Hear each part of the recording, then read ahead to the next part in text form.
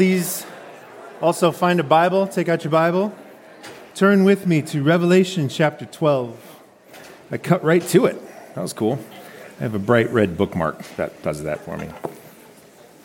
We need to pray, so why don't we begin this time with prayer here. Heavenly Father, I'm so grateful for your word. I'm so grateful for the fact that you've revealed things to us. You've revealed difficult things to us, things about the time of the end, things about what's happening, what's going to happen, what has happened. And I just pray, Lord, that this morning as we reason together from your scriptures, as I speak, that you'd help, sustain me, give me energy, but then two, Lord, help me to say true things. And most of all, Lord, I pray for my hearers. I pray for the congregation this morning, that you would help them.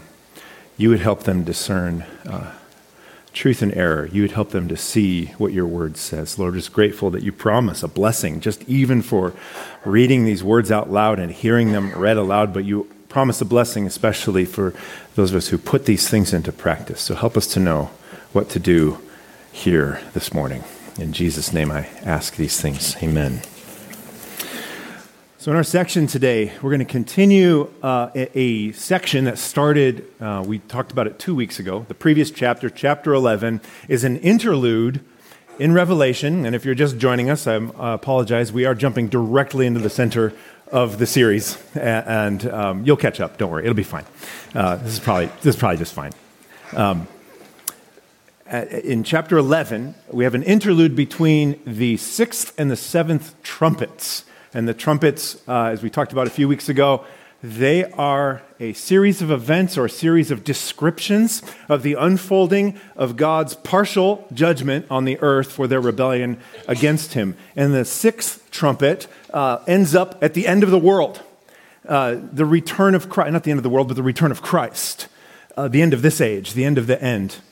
The sixth trumpet describes, just like the sixth seal describes, the end and the return of Christ. And then what happens is John goes into this little interlude between the sixth and the seventh trumpets, which is coming later, and he rewinds history. That's one of the confusing parts about Revelation, is John rehashes history several times. And that's why it's something that can feel difficult to follow, feel confusing to follow. It can seem like, it looks like Jesus comes back multiple times throughout history. That's weird. What's going on with that? Well, the reason is because John, he's not going with a straight narrative from chapter 1 to chapter 22. He's taking multiple passes through history. And this interlude in chapters 11 through 14, some have counted another seven, like the seven seals, like the seven trumpets and the seven bowls that are coming. There's another seven here, which are possibly another seven looks at things that are going on either in history or in the future. It depends on your viewpoint. And whether your viewpoint is that these things are happening in the future or happening through history, the conclusion is pretty straightforward, the same. I hope to show you that this morning. But the next seven that we see from chapters 11 through 14, we see this vision of a mighty angel. We see this vision about two witnesses preaching. We're going to see today this vision of a woman and a dragon and some things that go on there. We're going to see next week the vision of a sea beast and then the vision of a land beast. Then we're going to see a vision of the Lamb and his 144,000. And then we're going to see a vision of the proclamation of three angels declaring things. And depending on how you slice those events, some people slice the seven in different ways, but there's a possible collection of seven things going on here. So some scholars have called this, there's the seven seals, there's the seven trumpets, and now there's the seven histories.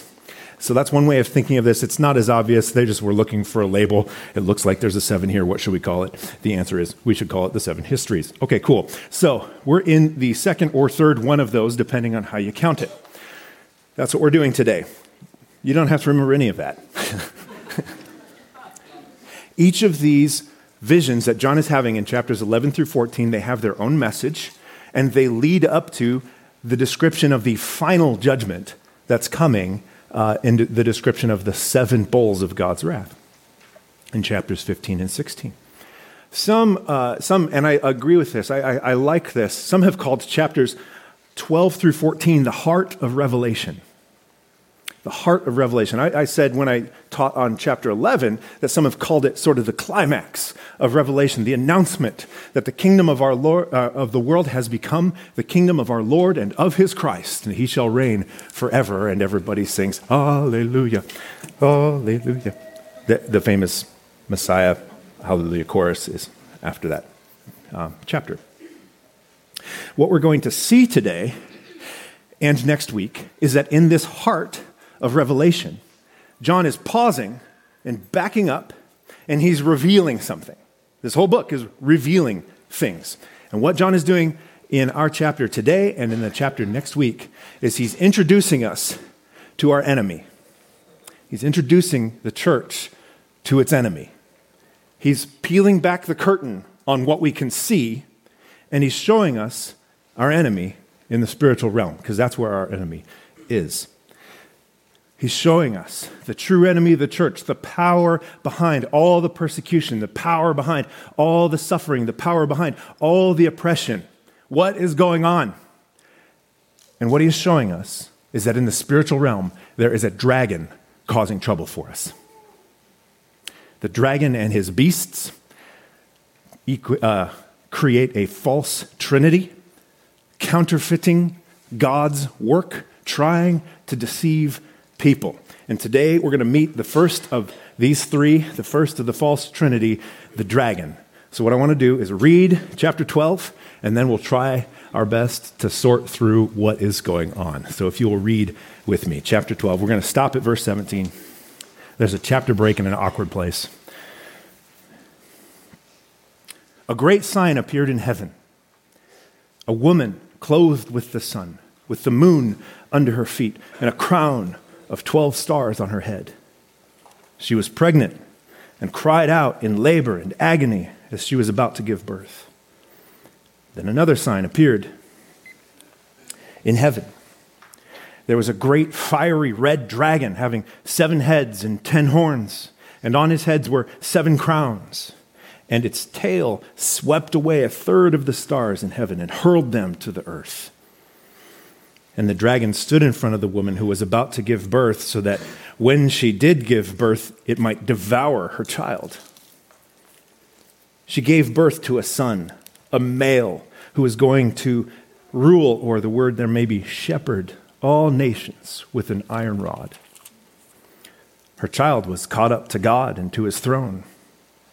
The woman fled into the wilderness, where she had a place prepared for her by God to be nourished there for 1,260 days. Then war broke out in heaven. Michael and his angels fought against the dragon. The dragon and his angels also fought, but he could not prevail, and there was no place for them in heaven any longer. So the great dragon was thrown out, the ancient serpent, who is called the devil and Satan, the one who deceives the whole world. He was thrown to the earth, and his angels with him. And then I heard a loud voice in heaven saying, "The salvation and the power and the kingdom of our God and the authority of his Christ have now come, because the accuser of our brothers and sisters, who accuses them before our God day and night, has been thrown down. They conquered him by the blood of the Lamb and the word of their testimony, for they did not love their lives to the point of death. Therefore rejoice, you heavens, and you who dwell in them. Woe to the earth and the sea, because the devil has come down to you with great fury, because he knows his time is short." When the dragon saw that he had been thrown down to the earth, he persecuted the woman who had given birth to the male child. The woman was given 2 wings of a great eagle, so she could fly from the serpent's presence to her place in the wilderness, where she was nourished for a time, times, and half a time. From his mouth, the serpent spewed water like a river flowing after the woman to sweep her away with a flood. But the earth helped the woman. The earth opened up its mouth and swallowed up the river and that the dragon had spewed from its mouth, so that the dragon was furious with the woman and went off to wage war against the rest of her offspring, those who keep the commandments of God and hold firmly to the testimony about Jesus. We'll stop there. All right, I'd like to try to sort through what is going on here. And I'd like to do that by introducing you to the cast of characters in order of appearance. The first character that we have in this section is the woman. Who is this woman? Well, we've been talking these past several weeks about different views, the different views that the church has had about Revelation throughout the ages. But here's the cool thing about this passage. Most all of the main views pretty well agree on who these images are, which makes my life a lot easier. The thing they disagree on is when this all happens. So we'll get to that in a second. This woman is Israel, is the people of God. It draws from many of the Old Testament prophets. This image draws from many Old Testament prophets who characterize Israel, or the people of God, as a woman. And in some of the prophecies, they even talk about her as a woman about to give birth. And I want to say, too, we've talked in the last several weeks when we're dealing with imagery and Revelation, we need to ask ourselves the question, where have we heard this before? Right? That's a question that I hope by the end of this series you'll have ingrained in your brain. Where have I heard this before? And for the most part so far, we've talked about the 5 different possibilities of where we might have heard it before, right? It's a clear allusion to the Old Testament. It's a clear imagery from the Old Testament. Or it's a clear restatement of clear New Testament teaching. Or it is a widely known historic allusion, cultural allusion that the first century audience would have understood and that we still have evidence of today. Or John explicitly says what the image means. Or we just don't know and don't need to do anything about it. Those are the 5.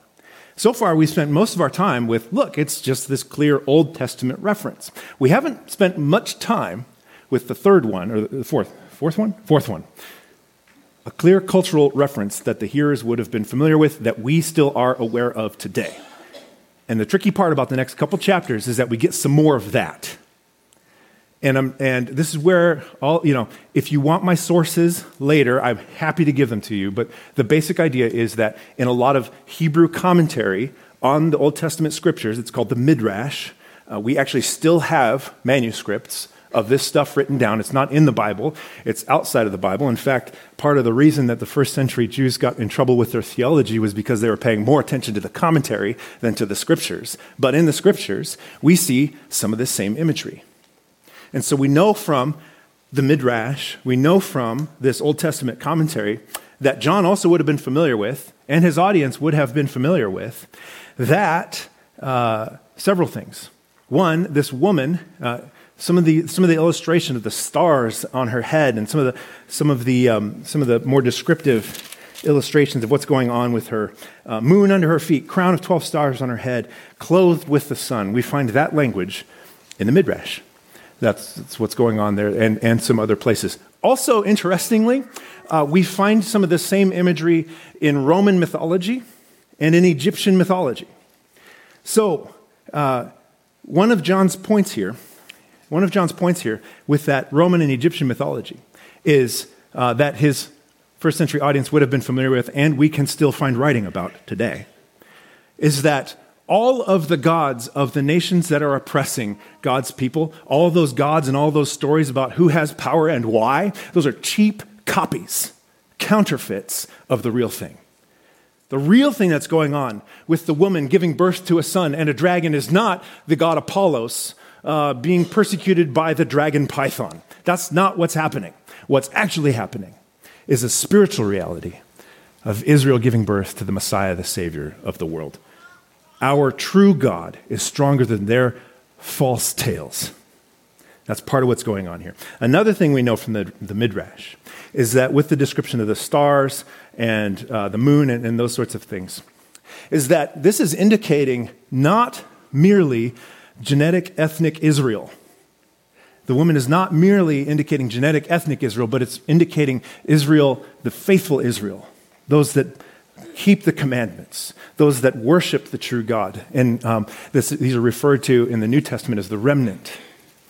I could give you my sources later if you're interested. It's pretty nerdy. But if you want to, that's what a lot of this is, what's going on here with a lot of this imagery. Note that the woman is carried away to the wilderness where she is nourished. And I'll talk about the time period in a little bit. But She's nourished in the wilderness. And I wanted to say, especially for us conservative right-wing Americans, not all of you in here are that, and that's fine. That's actually great. That's one of the things I love about this church is the spectrum that we have here. But I have known conservative right-wing Americans that say, look, in the end times, we're supposed to flee to the wilderness and set up shop and be protected out there in the wilderness and hide out while all the bad stuff is going down. I want to just tell you that's not what this is about. That's not what's going on here. The image is much cooler than that. The image is much more powerful than that. The image is from Exodus. The image is of the Exodus desert wandering. What did God do with Israel in the desert? He nourished them miraculously, in spite of their suffering, in spite of their disobedience. He nourished them. He fed them. He provided for them. And now, if you want to have a bunker with rations and guns and stuff, that's fine. That's cool. Just don't rely on it for your safety. Don't take comfort in your bunker. Don't take comfort in your ration pile. Take comfort in your God who will provide for you, even if you're stranded in the desert. Okay? I'm about halfway in that prepper mentality. I have a stockpile of food and some other things like that. You know, if stuff goes down, I want to be ready, right? But that's not where I find my security. So all I'm saying is for you preppers out there, I say that lovingly, I'm halfway there with you. Okay, it's saying that we are in a period of desert wandering, church. That's what's going on. We are in a period of desert wandering. We're not home yet. We're on our way to a promised land. And in the meantime, God will provide for us just like he did for Israel on their way to the promised land. That's what's going on, at least in part, with the image of the woman about to give birth. The dragon and his angels. What's going on here? 7 heads, 10 horns, 7 crowns.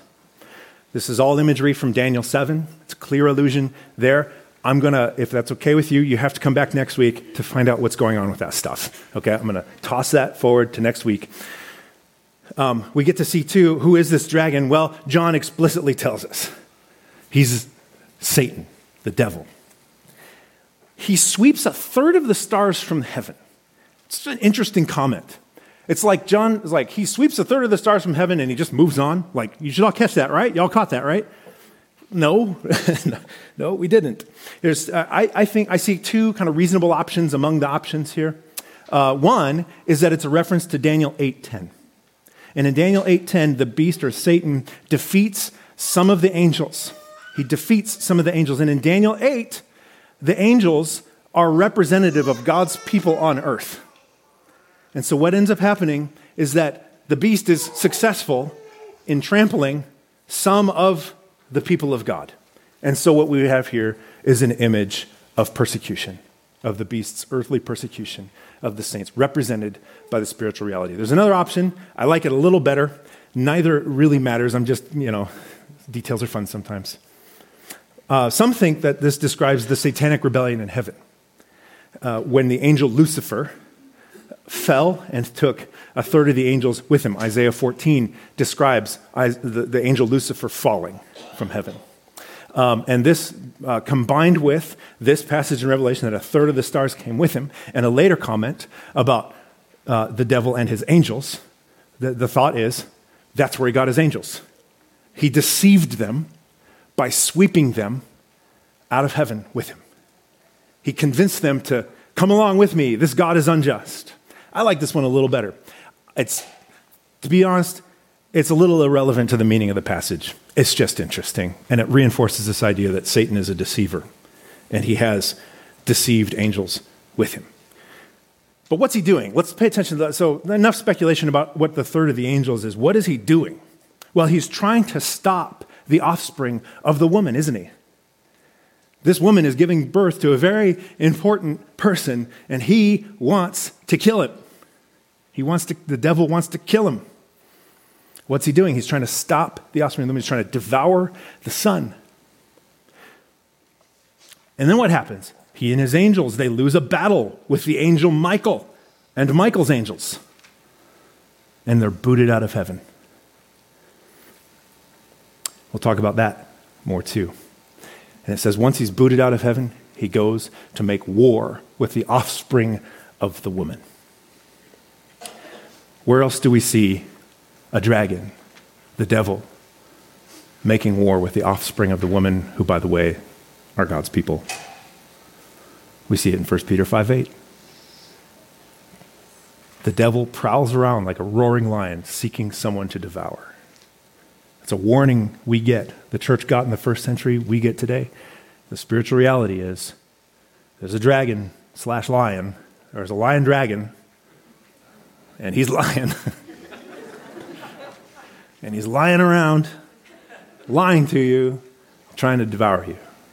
He's making war on the offspring of the woman. That's the dragon. He's the devil. Who's this son? This one's easy. Why is this one easy? He will rule all nations with an iron rod. That's from Psalm 2. That's from Psalm 2, and it's referring to the Messiah. She gives birth to the Messiah. Jesus. Jesus is the promised Messiah that comes from the nation of Israel, the most important character in the entire Bible, Jesus. Interestingly, he just gets a brief mention here. And then Michael comes onto the scene and his angels. What's going on here? I think there's a similar image, by the way, in Daniel in chapter 12. Michael shows up a few times in Daniel. He shows up a few times here in Revelation, and he shows up once in James. There's a pretty clear tie to what's going on in Daniel chapter 12. Who is this Michael? He's called the chief captain of the armies of the Lord and the chief guardian angel of God's people. That's who Michael is. This is complicated, and maybe someday we'll do a sermon series on angels and what's going on with the angels and who Michael is, who Gabriel is, and all the other ones that we know about. But I think the main point here is really it's a strong and it's an encouraging one. That even though God's people are under attack from the devil, from the dragon, we are being spiritually guarded by a powerful angelic army in the spiritual realm. And he is successful, Michael and his angels, in tossing the Satan out of heaven. There's a lot more to say. There always is. Final character we see here, it's actually characters. It's the rest of the offspring of the woman. These are Jesus' brothers and sisters, Christians. He says, I no longer call you slaves, I call you brothers and sisters. This is the church. This is describing the church. So that's all pretty clear, and almost all the views agree on this. There's some that think that the woman may be Mary. I think there's a lot of evidence that it's not. None of the rest of the description of what happens to Mary fits. What happens to Mary and Mary's children fits. Israel, it just clicks, it works. The disagreement between the views comes in, when does this all happen? Well, it happens through a period of time that is labeled here, 1,260 days, in time, times, and half a time. We've seen this time period previously as well in chapter 11. And we see it later. Next week we'll see it as 42 months. And this time period, time, times, and half a time, it's about 3.5 years. If time is a year, times are 2 years, and half a time is the half a year. And that fits really nicely with Daniel's dates in Daniel 7, Daniel 12. These dates show up throughout. There's a reference, and if you want them, I'll just put them up here quick.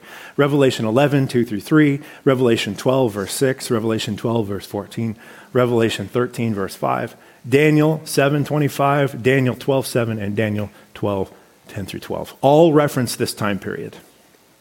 And this 3.5 years fits really nicely in Daniel's scheme of sevens.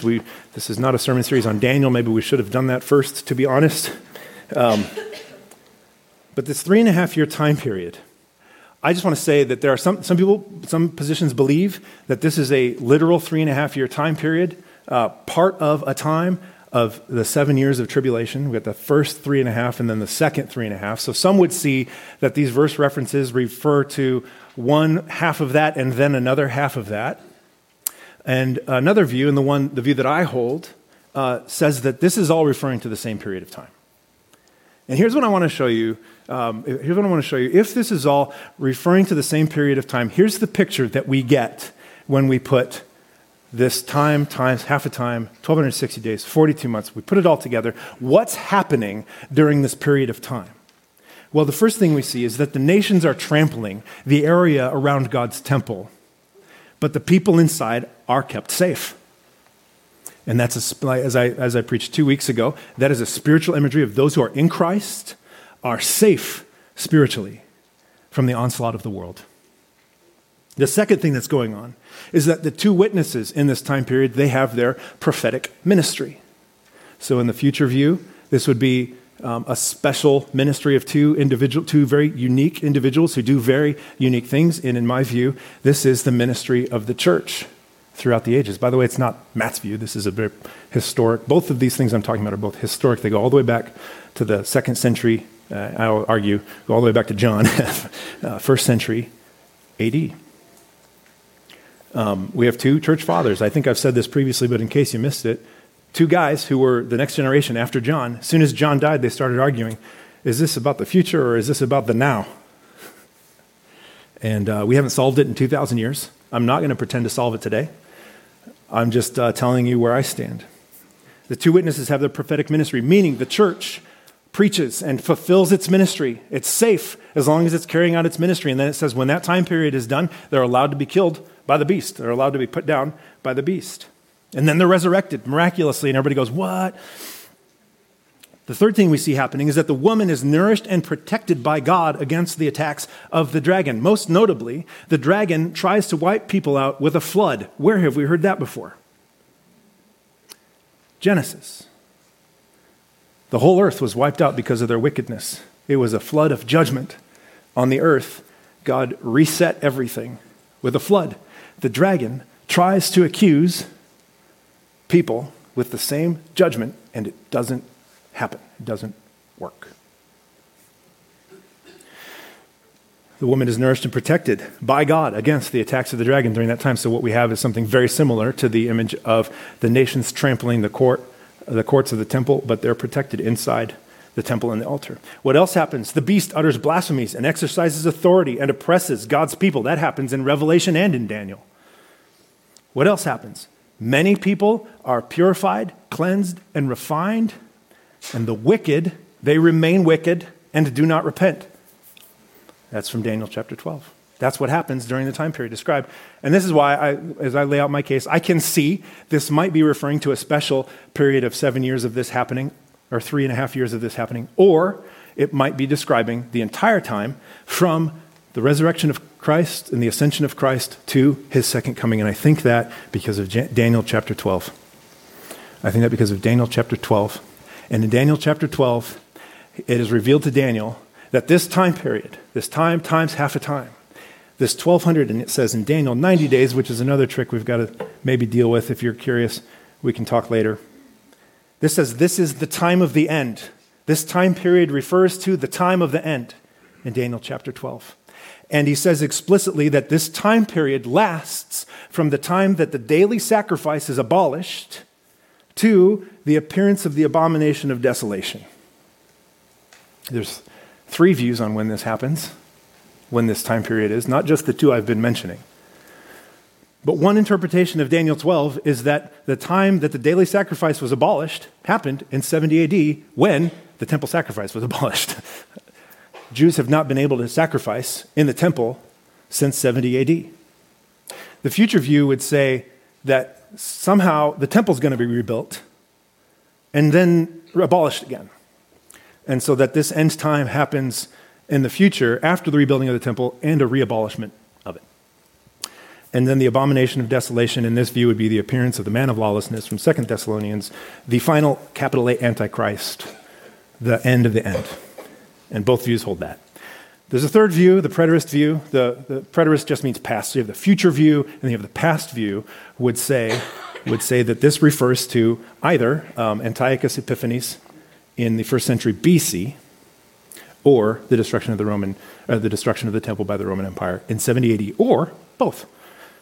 We have two things that happened after this prophecy of Daniel that fit the time period of these weeks and days that either happened in the 1st century BC or the 1st century AD, a couple hundred years later. It's possible that both refer to that. Now that I've thoroughly confused you,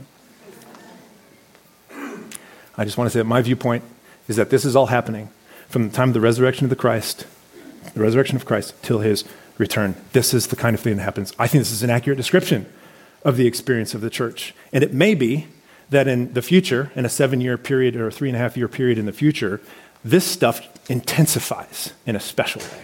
That could be. I can actually believe both things. That's pretty great. With that in mind, I want to give you a summary of what is going on with this woman and the dragon, and then move on to the point of this passage. I think if you put all the pieces together of this section, this confusing imagery of this dragon and this woman and the children and the Michael and his angels and floods and stuff, I think here you have a picture. John is painting a picture of the history of the church from its inception after Christ's resurrection to the end when Christ returns. I'm using, by the way, for those who are paying attention, I'm using this 40-year period between Christ's resurrection and the destruction of the temple. I'm kind of considering that one point in time, if you're paying attention. Here's what I think this section is describing. First, we have the woman, Israel, producing the child, the Messiah, Jesus. Next, the dragon, Satan, and his fallen angel army tries to stop that from happening, but is unsuccessful. He fails because God protected the Messiah. He protected the woman and the child. He always has preserved the remnant. No nation, no exile was ever able to crush the people of Israel from the beginning of Israel through today and into the future. God preserves her, protects her, and especially protects the line of the Messiah. This earthly scene then is repeated in another heavenly scene, the war in heaven, the dragon making war with Michael and his angels. So what is happening on earth is pictured by the woman and the dragon. That the earthly life, the earthly experience of Israel and the church is playing out in that first vision. And in the second vision, we get the spiritual reality in heaven reflected in the dragon making war with Michael and his angels who fight on behalf of God's people in the spiritual realm. But the result is the same. The result is the same. Satan and his angels are cast down to the earth, and a detail is added. The devil's primary weapon is deception. Where do we see that? I didn't mark it in my notes. It's probably important that I tell you.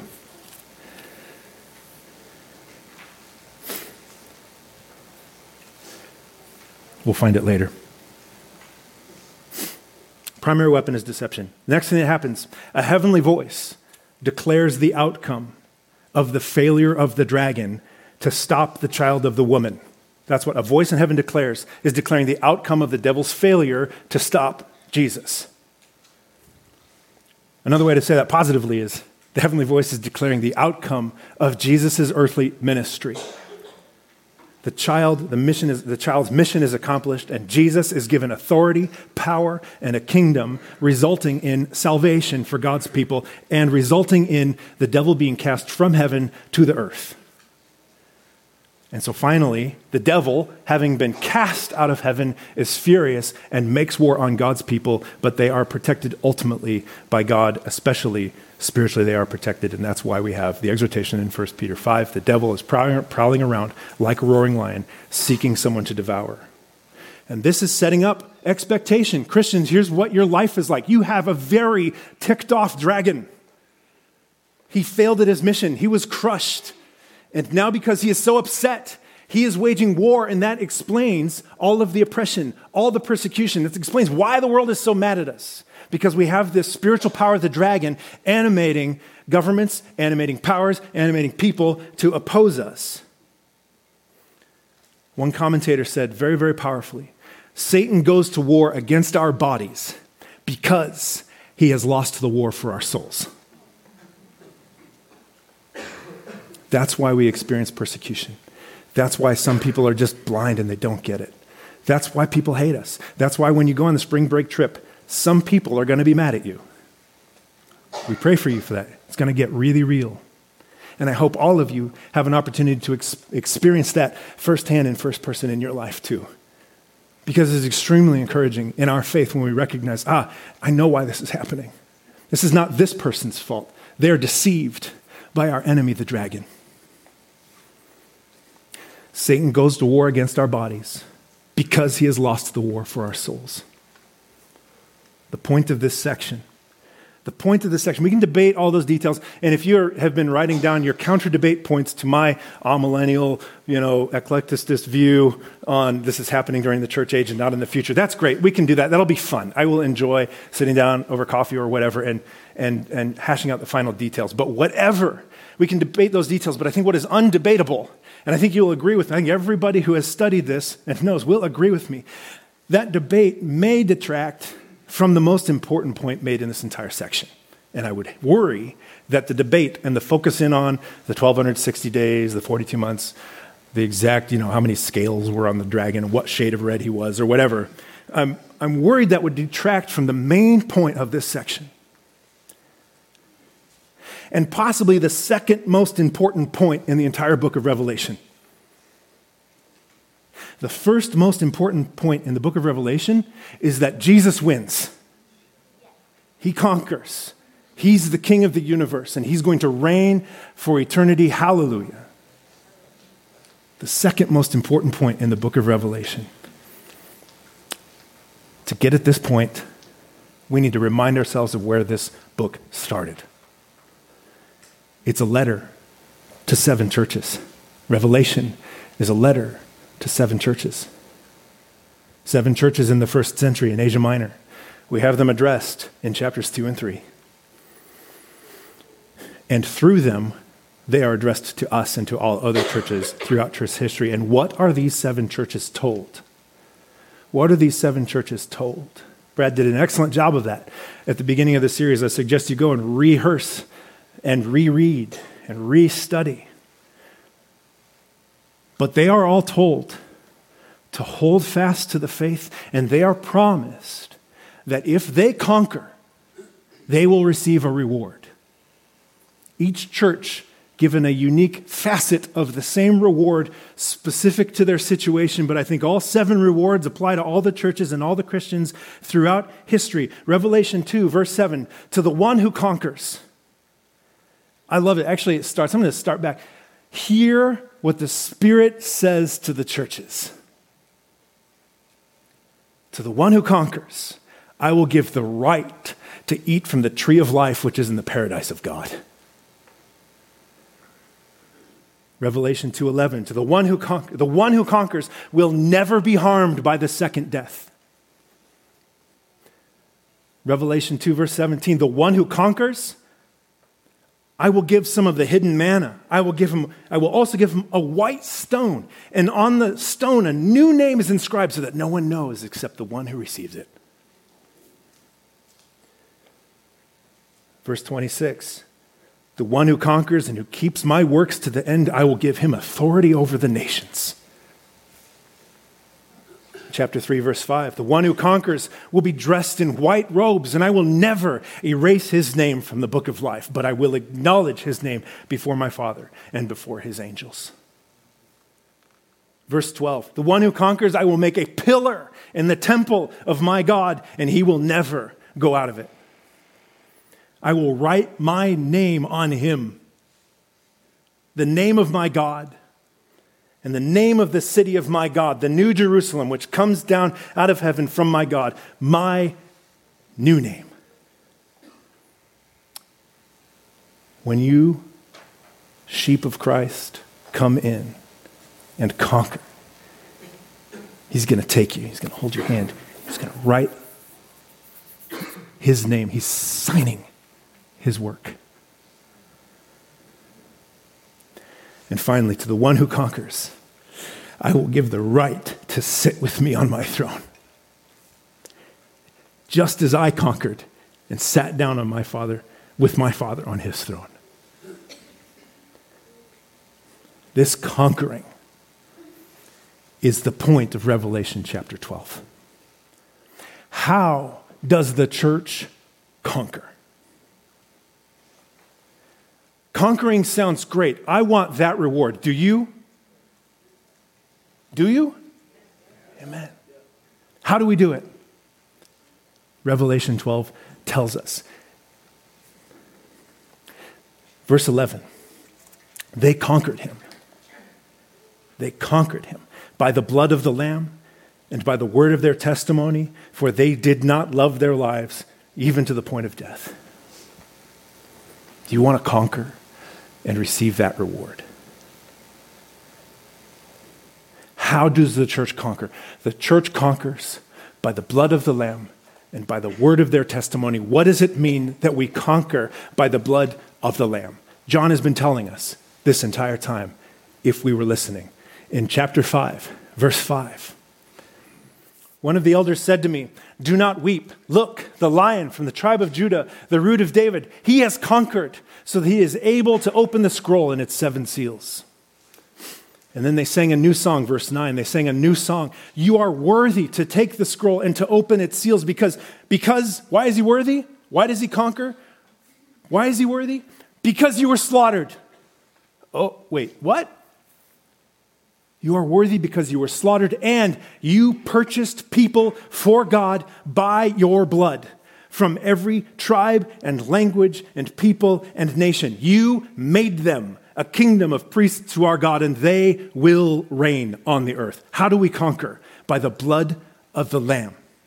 What does the blood of the Lamb do? It purchases us and makes us a kingdom and priests to God, so that we will reign with him on his throne, with the Father on his throne. That's how we conquer, by the blood of the Lamb. One more, chapter 7, verse 13. Then one of the elders said to me, "Who do you think these people are in white robes, and where do you think they came from?" And I said, wise answer, John, "Sir, you know." And then he told me, here's who they are. They are the ones coming out of the great tribulation. They washed their robes and made them white in the blood of the Lamb. And for this reason, they are before the throne of God, and they serve him day and night in the temple. The one seated on the throne will shelter them. That's not talking about a small select group of people, church. It's talking about all of us who have our robes dipped in the blood, cleansed in the blood of the Lamb. That's how we conquer the dragon. Jesus did it. This also answers the question that you may be worried about when it comes to Revelation and thinking about the end times. Am I going to make it? Am I going to make it? Will I be able to stand up against this scary beast? Will I be able to stand up against this dragon? It seems like an overwhelming power. I'm not sure I'm going to be able to make it through. The answer is, on what basis do you conquer the dragon? Jesus. The question you are asking when you are asking, "I'm not sure I'm going to make it," you're really asking, "I'm not sure Jesus can do it." And when we examine that question, we would all, "Well, no, I believe Jesus can do it. I was asking whether I can." To which I would respond, then what are you hoping in? Whose power are you trying to conquer with? If you try to conquer by your own strength, I guarantee you'll fail. Red dragons are very powerful,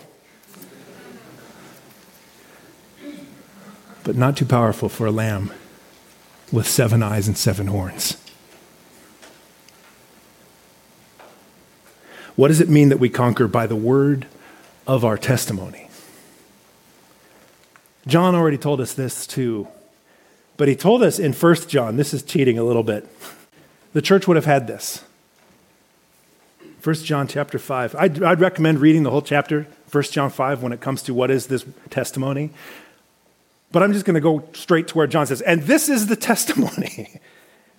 Verse 11, this is the testimony. God has given us eternal life, and this life is in his Son. The one who has the Son has life. The one who does not have the Son of God does not have life. I've written these things to you who believe in the name of the Son of God, so that you may know you have eternal life. Do you want to know if you conquer the dragon or not? You conquer by the word of your testimony. And that is not talking about your personal faith story. By the way, I recommend, by the way, that you write out your personal faith story and that you tell people your personal faith story, but that's not the same as the testimony from Revelation chapter 11 that you conquer with. You conquer with this testimony, this one. when the devil accuses you, your answer is not, I had this conversion experience. Your answer is not, I prayed this prayer. You do not conquer the dragon by pleading how good of a Christian you are and how many times you go to church and how often you've read your Bible and how many worship songs you know and the fact that you never watch any of those movies. I only watch the other ones. I listen to these CDs, not these ones. Sorry, CDs. What are CDs? At least I didn't say tapes. That's where I started. I only stream this Spotify channel. Did I do it right? Is that right? No? Not anymore? Stop it, Matt. You're making it worse. The testimony we throw back at Satan when he accuses us is not, I had this conversion experience. It's not, I prayed this prayer. It's not, I'm such a great person. It is, God has given us eternal life, and this life is in his Son. The one who has the Son has life. I have the Son. The one who does not have the Son does not have life. That's the testimony that we conquer the dragon with. God's people, the church, the one who conquered the dragon.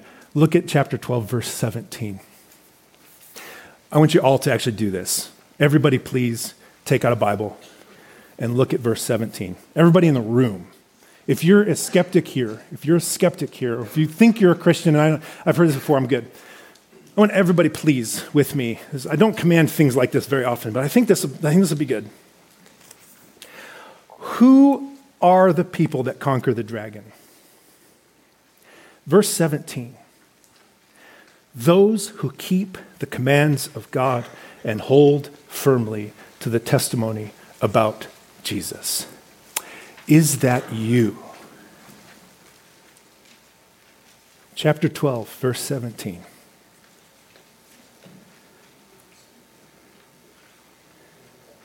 The ones who conquer the dragon are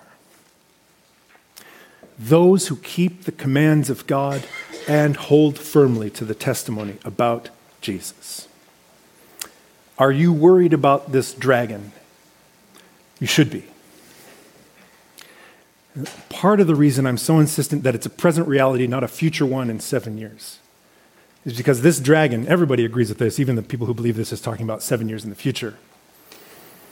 This dragon is on the earth, prowling around seeking to devour us by deceiving us into thinking that there is something better than Jesus, something better than God's commands, something better than the life of a Christian, the life of suffering, the life of joy and hope that comes with knowing Christ. Are you among those who keep the commands of God and hold firmly to the testimony about Jesus?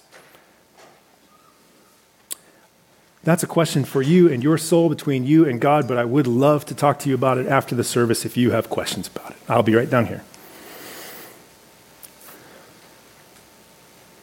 2 more points, real quick. 1, who does the church conquer? We already answered how the church conquers. Who does the church conquer? This is important. Go back to verse 11. This is all about chapter 12, verse 11. They conquered him. Who? The dragon. Satan. Church, we don't set about conquering peoples, nations, kings, and taking over governments and taking over the media and taking over professional sports. We don't conquer by recapturing earthly cities. We don't conquer by retaking earthly land. We conquer him. Our struggle is against Satan. And we're going to have a whole lot more on this next week when we talk about the dragon and his beasts. Who was the church conquering? Satan. Why does the church conquer? We know how. We know who. Now we're going to find out why the church, those who do conquer, why do they conquer? How is it that that works? They conquered him by the blood of the Lamb and by the word of their testimony, because, or for, they did not love their lives even to the point of death. And this is maybe the hardest part about Revelation, and the thing I think some of us are kind of scared of.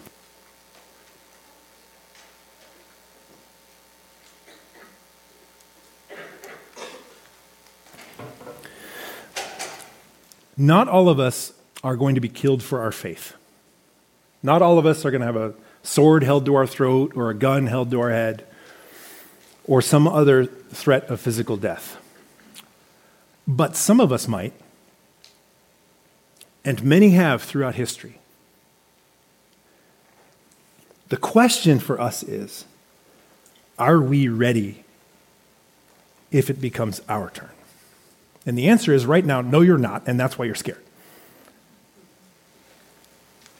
You don't need to be scared. Jesus promised us this. In Luke and in other places, he says, I think it's just in Luke, when they drag you away and put you before the judges, don't worry about what you're going to say. I will give you words in that day. There's a concept a friend of mine likes to call real-time grace. The reason we have a hard time imagining being able to withstand suffering right now is because God is not giving us the grace right now to withstand suffering because we don't need it yet. The testimony of the martyrs throughout history is in that moment, they found the grace, they found the courage. It was miraculous. It was miraculous. They don't know where it came from or why it came. This reality, that they did not love their lives even to the point of death, that can be yours now. That can be yours now. Jesus taught his disciples, do not fear the one who can only kill the body, and after that has nothing more they can do to you. That verse sticks out to me every single time. The only thing they can do to you is kill you. And after that, there's nothing more they can do. Yeah, exactly. But do you understand his point? Fear the one who can destroy both the body and the soul in hell. Christians, when we die here, we just get to go be with Jesus. That's going to be awesome. And even Paul, the apostle, was like, I don't know what's better. It would be far better for me to pass on. And then I get to be with Jesus. For me, death is Christ. Death is gain because it's Christ. But it's far better for me to stay here because my brothers and sisters need me. I have a mission left to do. That was his conclusion. We have a mission left. And as soon as that mission is done, he's going to take us. We don't have to worry about cutting it short. We don't have to worry about what's going to go on. This reality unlocks the mystery, I think, of the Christian life. The power we have available to us is here. I don't care if they kill me. What can you do with a man who doesn't fear death? Not much. Praise the Lord, I don't have to face that right now. It's easy to be like all bravado when we're not underground. We're in this giant building in the middle of town. We have a glowing sign on our front that says Stonebrook Church. That's great. But I pray for grace that if that day comes when we have to go underground, that I'll still have the same attitude. I'm practicing now. We are unconquerable when we love not our lives even unto death. Because it's through fear of death that Satan holds power. Look up Hebrews 12:14 at some point. It's through the fear of death that Satan keeps us slaves. F.F. Bruce, I'm going to skip the F.F. Bruce quote. You can just slide past that slide. Paul taught this. We're going to transition here. This is the last thing. This is not just a revelation teaching. This is actually taught throughout the New Testament. 2 Corinthians 4. Here's what he means. We have this treasure. What treasure? Salvation, ministry, the stuff we're doing here on this earth. We have this treasure from God in jars of clay. What does that mean? It means that, so that the extraordinary power may be from God and not from us. We do our work imperfectly. We're cowardly sometimes. We don't always share the gospel with the person sitting next to us on the airplane, right? Just stuff like that. We chicken out sometimes, right? It happens. Broken clay pots. That's what he's talking about here. So that the extraordinary power may be from God, not us. Nobody can say, man, you're just like a perfect 100% A+, 1,000 batting average evangelist. Nobody can say that about us. But here's the point. We are afflicted in every way, but we're not crushed. We are perplexed, but we're not in despair. We are persecuted, but we're not abandoned. He's with us. We are struck down, martyred, killed, but not destroyed. We always carry the death of Jesus in our body. We're always ready, so that the life of Jesus may also be displayed in our body. The only way you can truly show the reality of the Christian life is with this thought, this attitude, this mindset. For we who live are always being given over to death for Jesus' sake, so that Jesus' life may also be displayed in our mortal flesh. Skip down to verse 16. Therefore, we do not give up.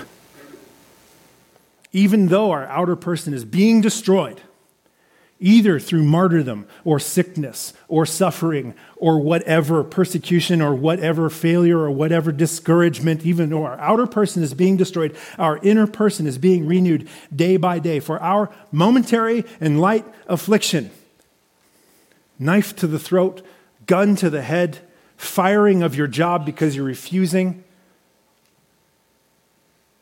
imprisonment from the government because you're disobeying,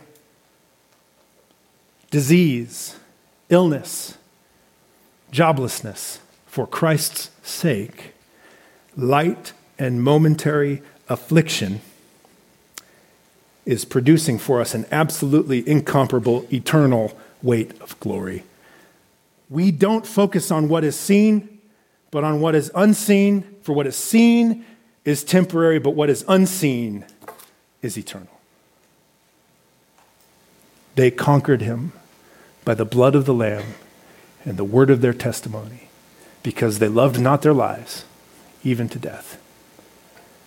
The blood of the Lamb, this reality, brings light to this thing we do on a monthly basis here at Stonebrook called communion. This is not just a religious ritual that we take part in. We are, as Paul says in 1 Corinthians 11, proclaiming the death of Jesus. And he's using that as shorthand for everything we just got done talking about. And we're going to celebrate communion this morning, I hope with fresh eyes.